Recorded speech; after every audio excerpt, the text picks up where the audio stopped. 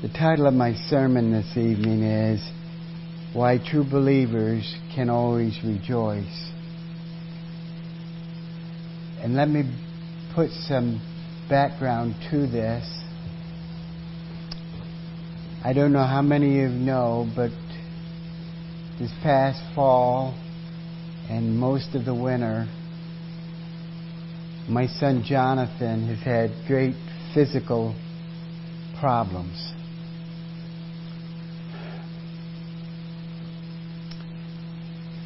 And my wife and I, we've lost a child because of great physical problems that boy had. And my wife and I, and I'm including her because it's the way it was the two of us, were seeing a bear and not seeing the Lord. And if you don't understand that statement, it means we were seeing trouble and we were forgetting all about the Lord. And I don't think that with the folks here that you've been in that same situation where things were really tough and you focused on the situation. And the Lord got a hold of my heart concerning my son Jonathan. I love my son. I'm very thankful for my son. But God is still on the throne. And He is still God's servant. And what God does with His servants is God's choosing. Not necessarily a daddy's choosing. And if you don't understand that, see me after church tonight and I'll try to explain it a little more detail. But with that said, I would like to go to 1 Peter chapter number 3. 1 Peter chapter number 1 and verse number 3. 1 Peter chapter number 1, beginning in verse number 3.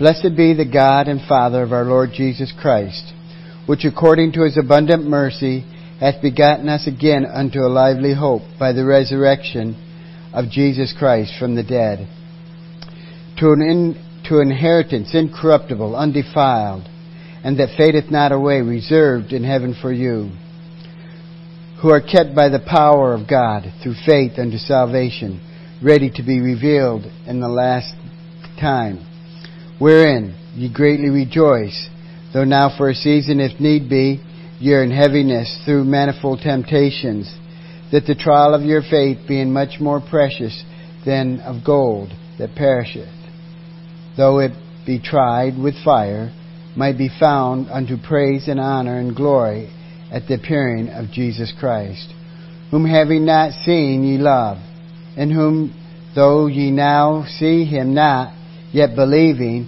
you rejoice with joy unspeakable and full of glory. Receive the end of your faith, even the salvation of your souls. Let's begin with a word of prayer. Lord, we thank You for this day, and we thank You for those that are here tonight. And Heavenly Father, help me to be a blessing to them, be an encouragement to them. Lord, I know that sometimes the trials of being a parent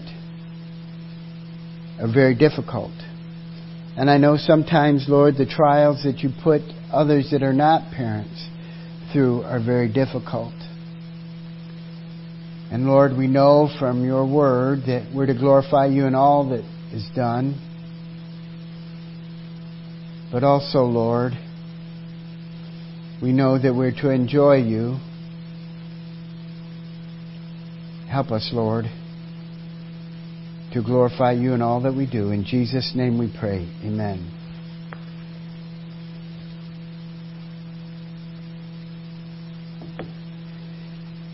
There was a song by Ron Hamilton called Rejoice in the Lord.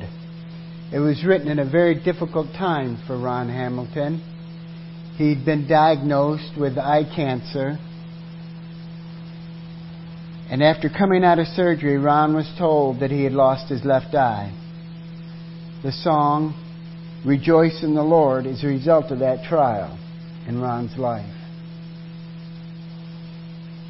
I don't know how many of you know that song, or how many of you know that it's been a blessing to you. The title of my sermon tonight is Why True Believers Can Always Rejoice in the Lord, even when life seems to be throwing some very hard and difficult situations at us. If you haven't been rejoicing lately, I want to show you this afternoon why you can always rejoice, no matter what the situation may be. Sometimes we have to rejoice in the midst of tears, but we can rejoice in the midst of tears. I would like to challenge you to shift your focus away from the problems and circumstances in your life, as we looked at this morning, and place it on Christ and what Christ has done. Maybe the first thing we need to do is look at what rejoicing is. But maybe even the first step before that would be what rejoicing is not. What is rejoicing? What rejoicing is not? It's not happiness. Happiness is the things that happen to us in this life. Maybe you want a car and you just got a new car, or maybe an iPhone or a computer, or 100 other different things. You just got something in it and it satisfies the flesh so greatly. And you're so happy. That's happenings. That's happiness. That's not joy.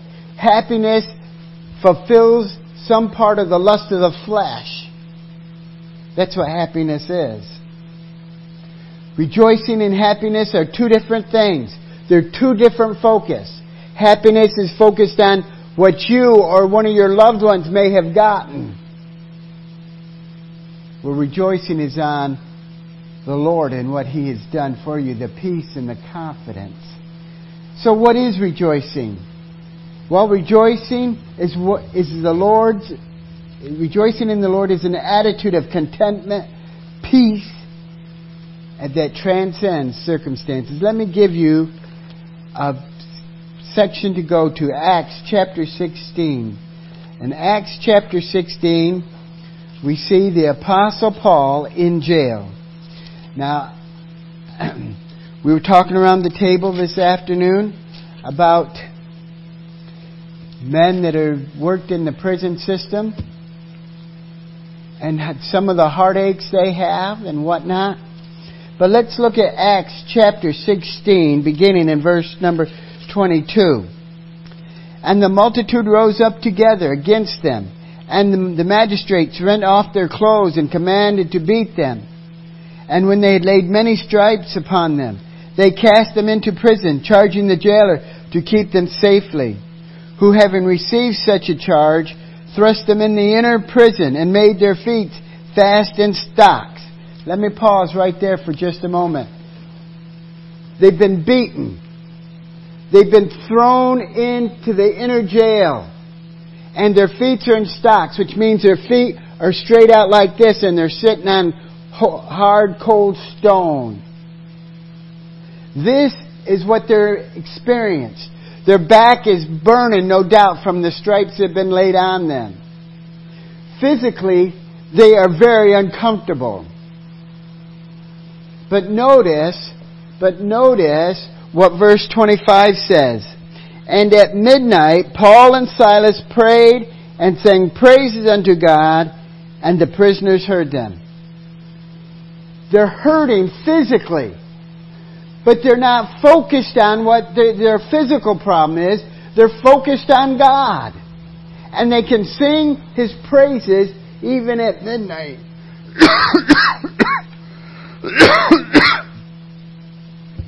Excuse me.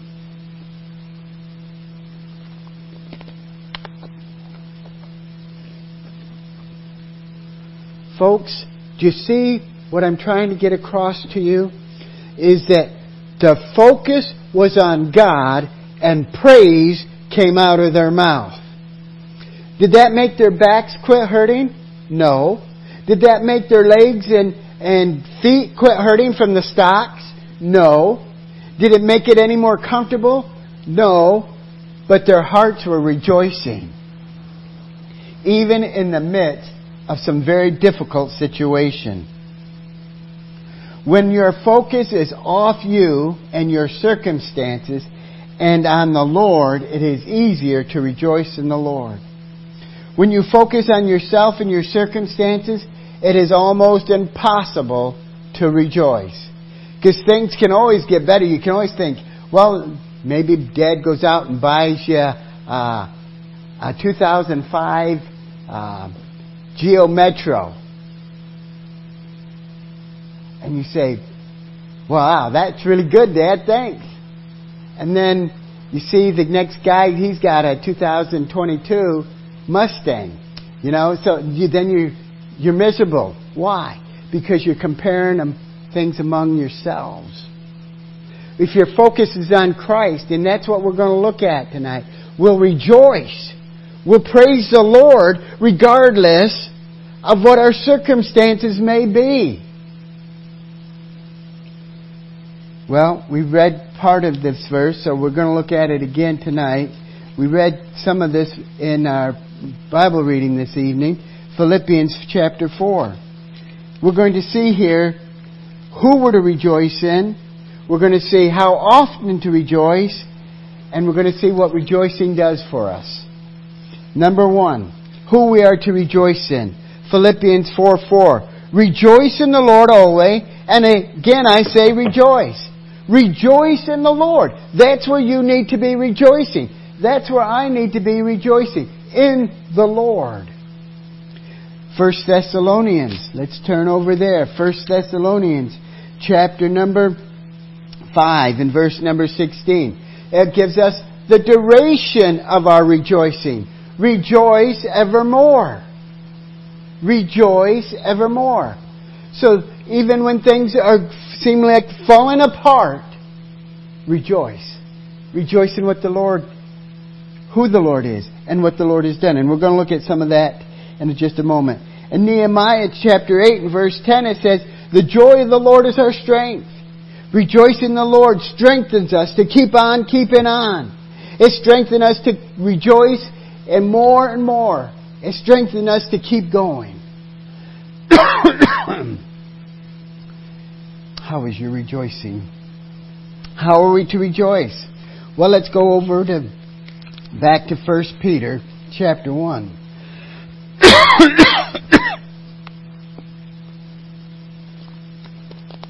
And verse number 6.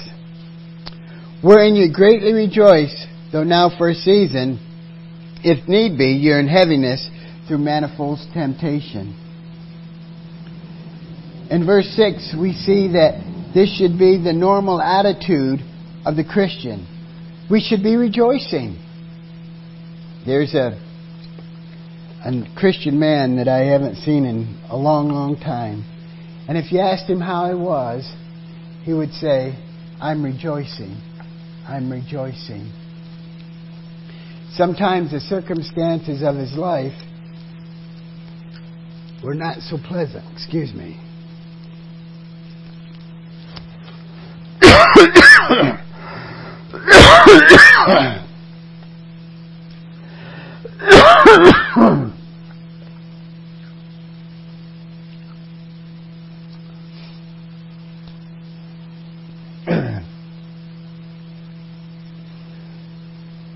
Excuse me.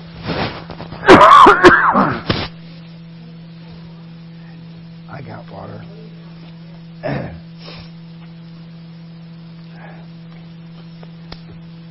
I'm going to have to slow it down.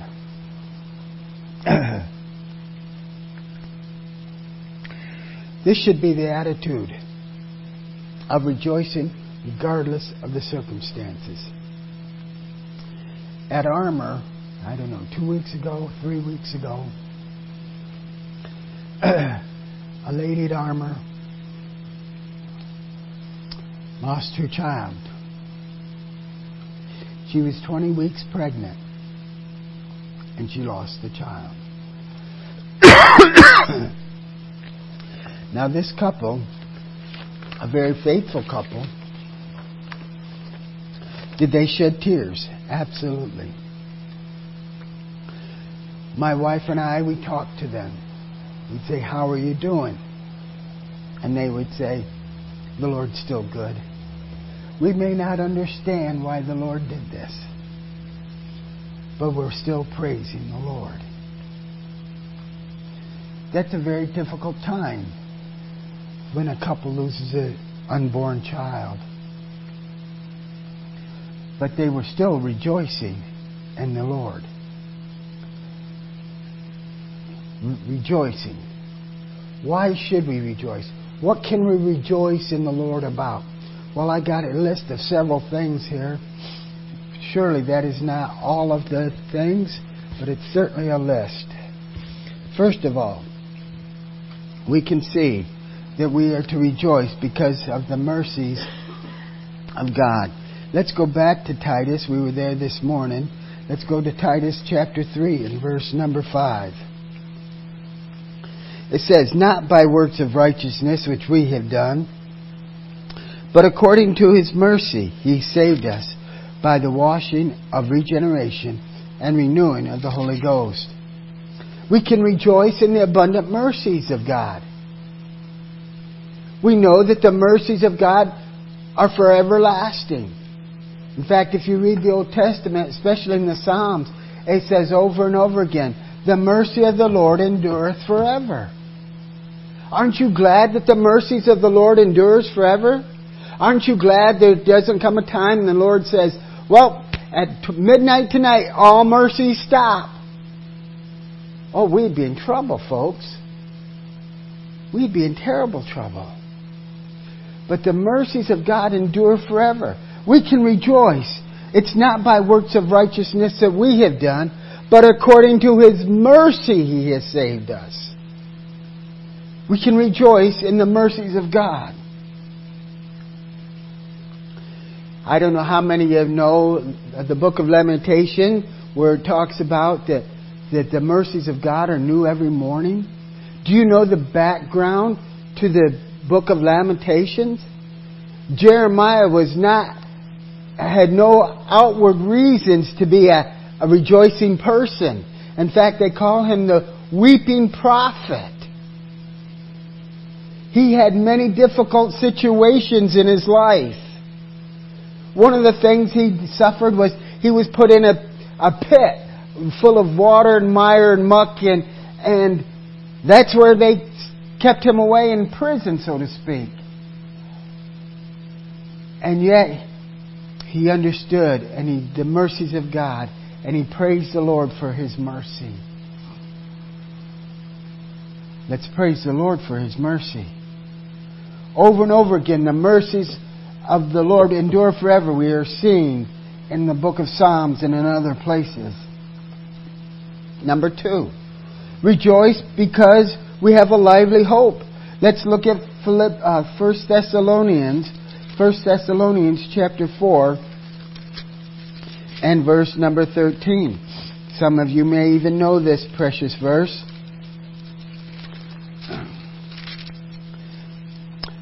And I would not have you to be ignorant, brethren, concerning them which are asleep, that ye sorrow not, even as others which have no hope. For if you believe that Jesus died and rose again, even so them also which sleep in Jesus will God bring with Him. For this we say unto you by the word of the Lord, that we which are alive and remain unto the coming of the Lord shall not prevent them which are asleep. And if we read down through the rest of this chapter, we see that about the Lord's second coming. Do you believe the Lord is coming again? Oh, folks, you all should say, yes, He's coming. Yes, He's coming. I don't know when, but He's coming. And that should cause us to rejoice. That here was a man that died on the cross and was buried and rose again. And now He's coming back. Amen. That is something to rejoice in. So we can receive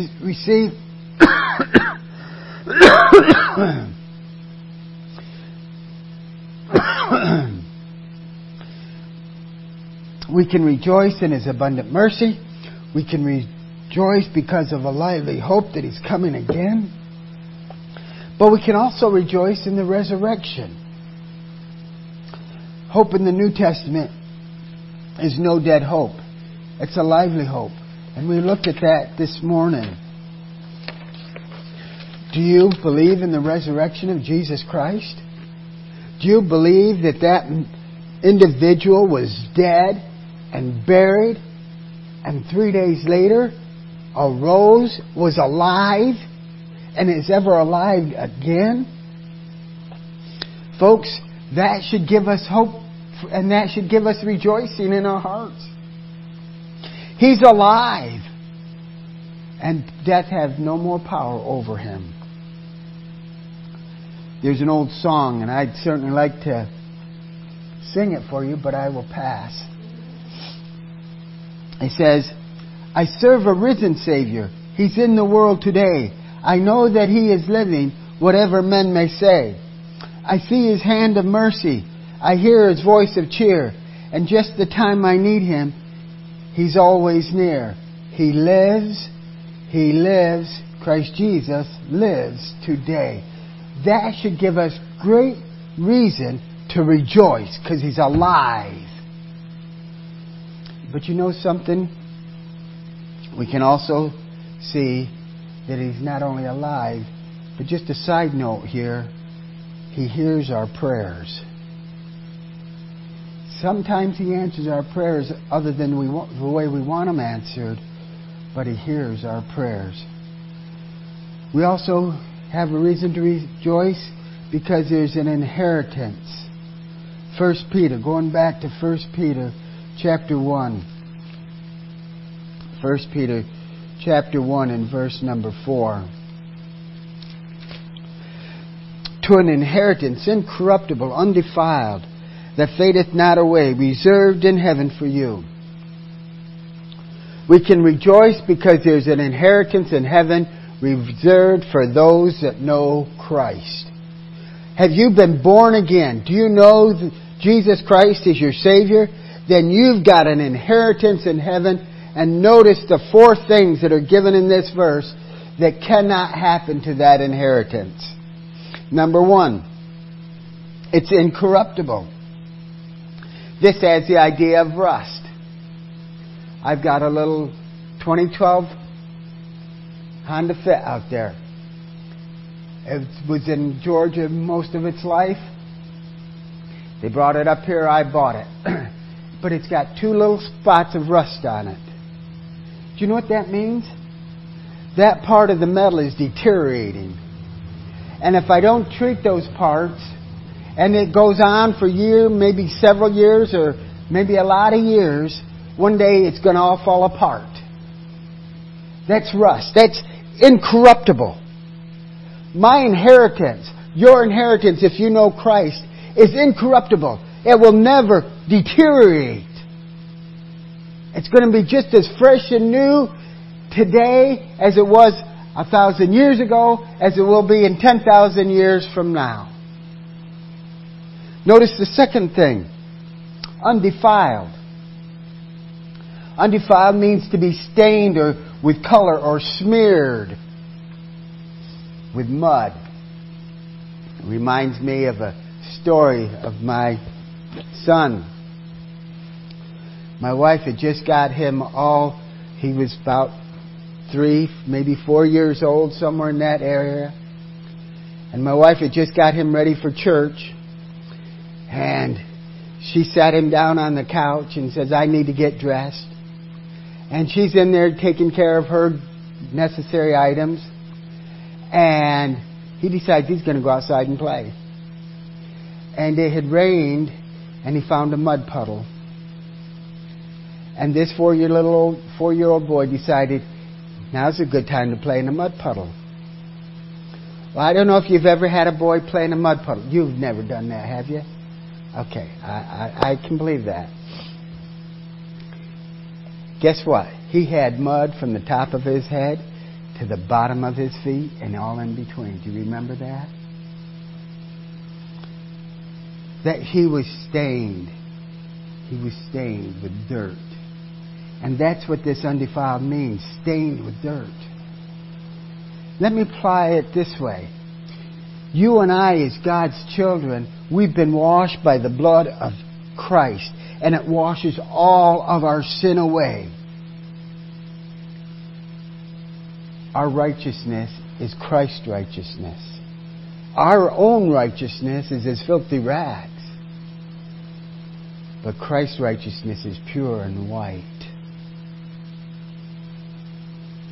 Can I also say about that situation? My wife was not a happy camper. And maybe you understand that. You children never do anything like that. So talk to my wife. She'll explain that.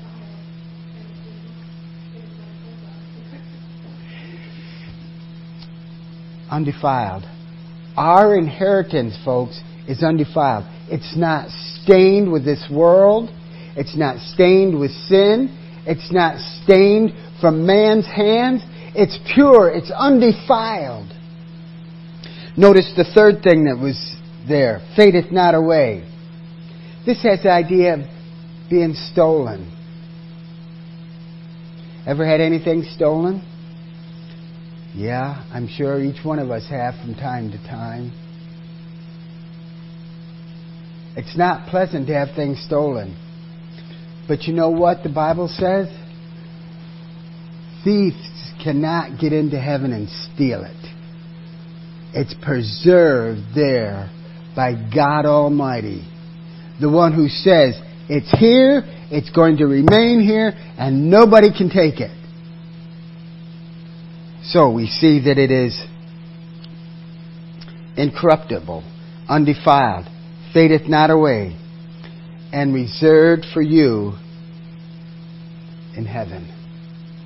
Reserved. Kept. Think about that, folks. When your time comes and they lay you down in the grave and you are instantly transported to heaven above, there's going to be an inheritance there. And nobody's going to be able to steal it, mar it, defile it, or anything else. It's going to be there.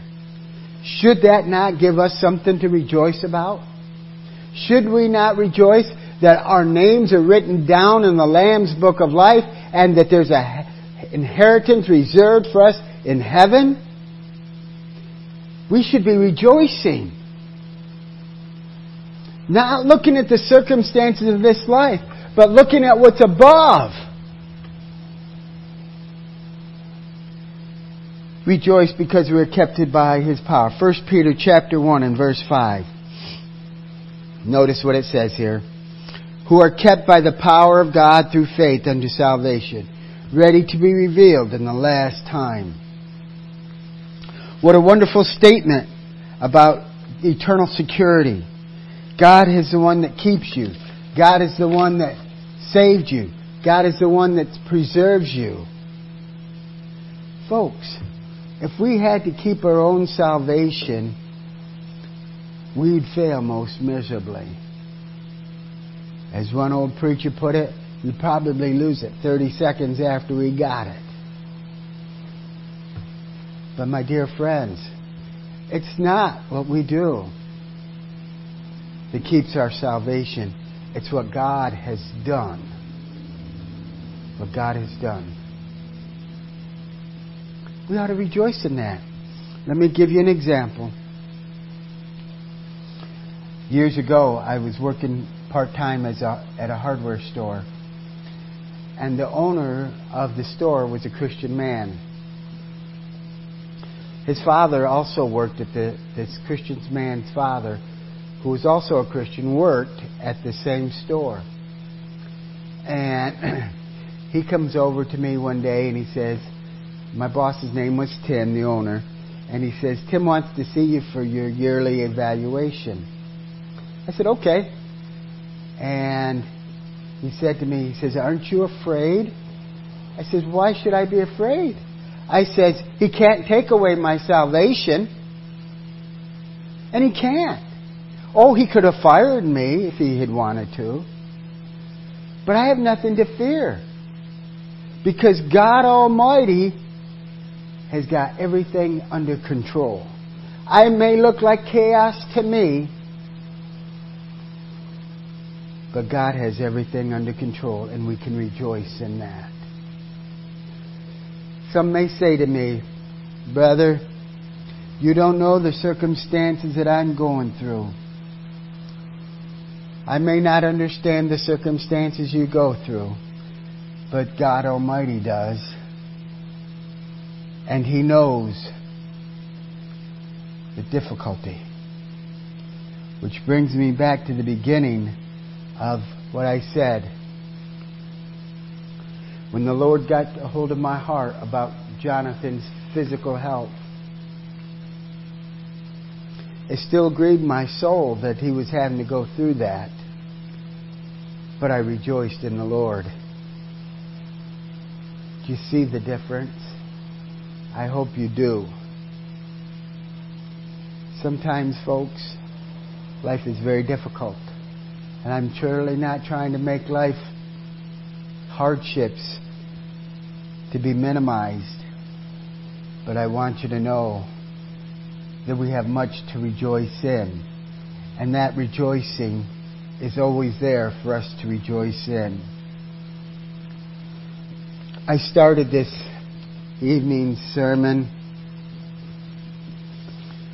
about a song that Ron Hamilton wrote. I'd like to close this evening's sermon with another song that was written by a man going through great difficulty. H.G. Spatford wrote, "It is well with my soul." And that conjures up emotion in Margaret's and my heart. Many people do not know that they lost a total of 5 children. They had lost their son some years before the boating accident.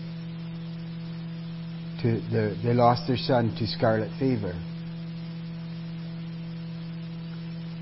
And yet, God gave him grace to write that song, "It is well with my soul." I don't know how many of you know that song. Do you know that song, "It is well with my soul"? Okay. Folks, do you think those folks shed tears? Oh, absolutely they shed tears. Did they rejoice in the Lord their Savior? I firmly believe they did. I think that song proves it. Yes, there may have been tears, but there was rejoicing. Dear folks, whatever life throws at you, cry if you must, but rejoice in the Lord always. And again I say, rejoice.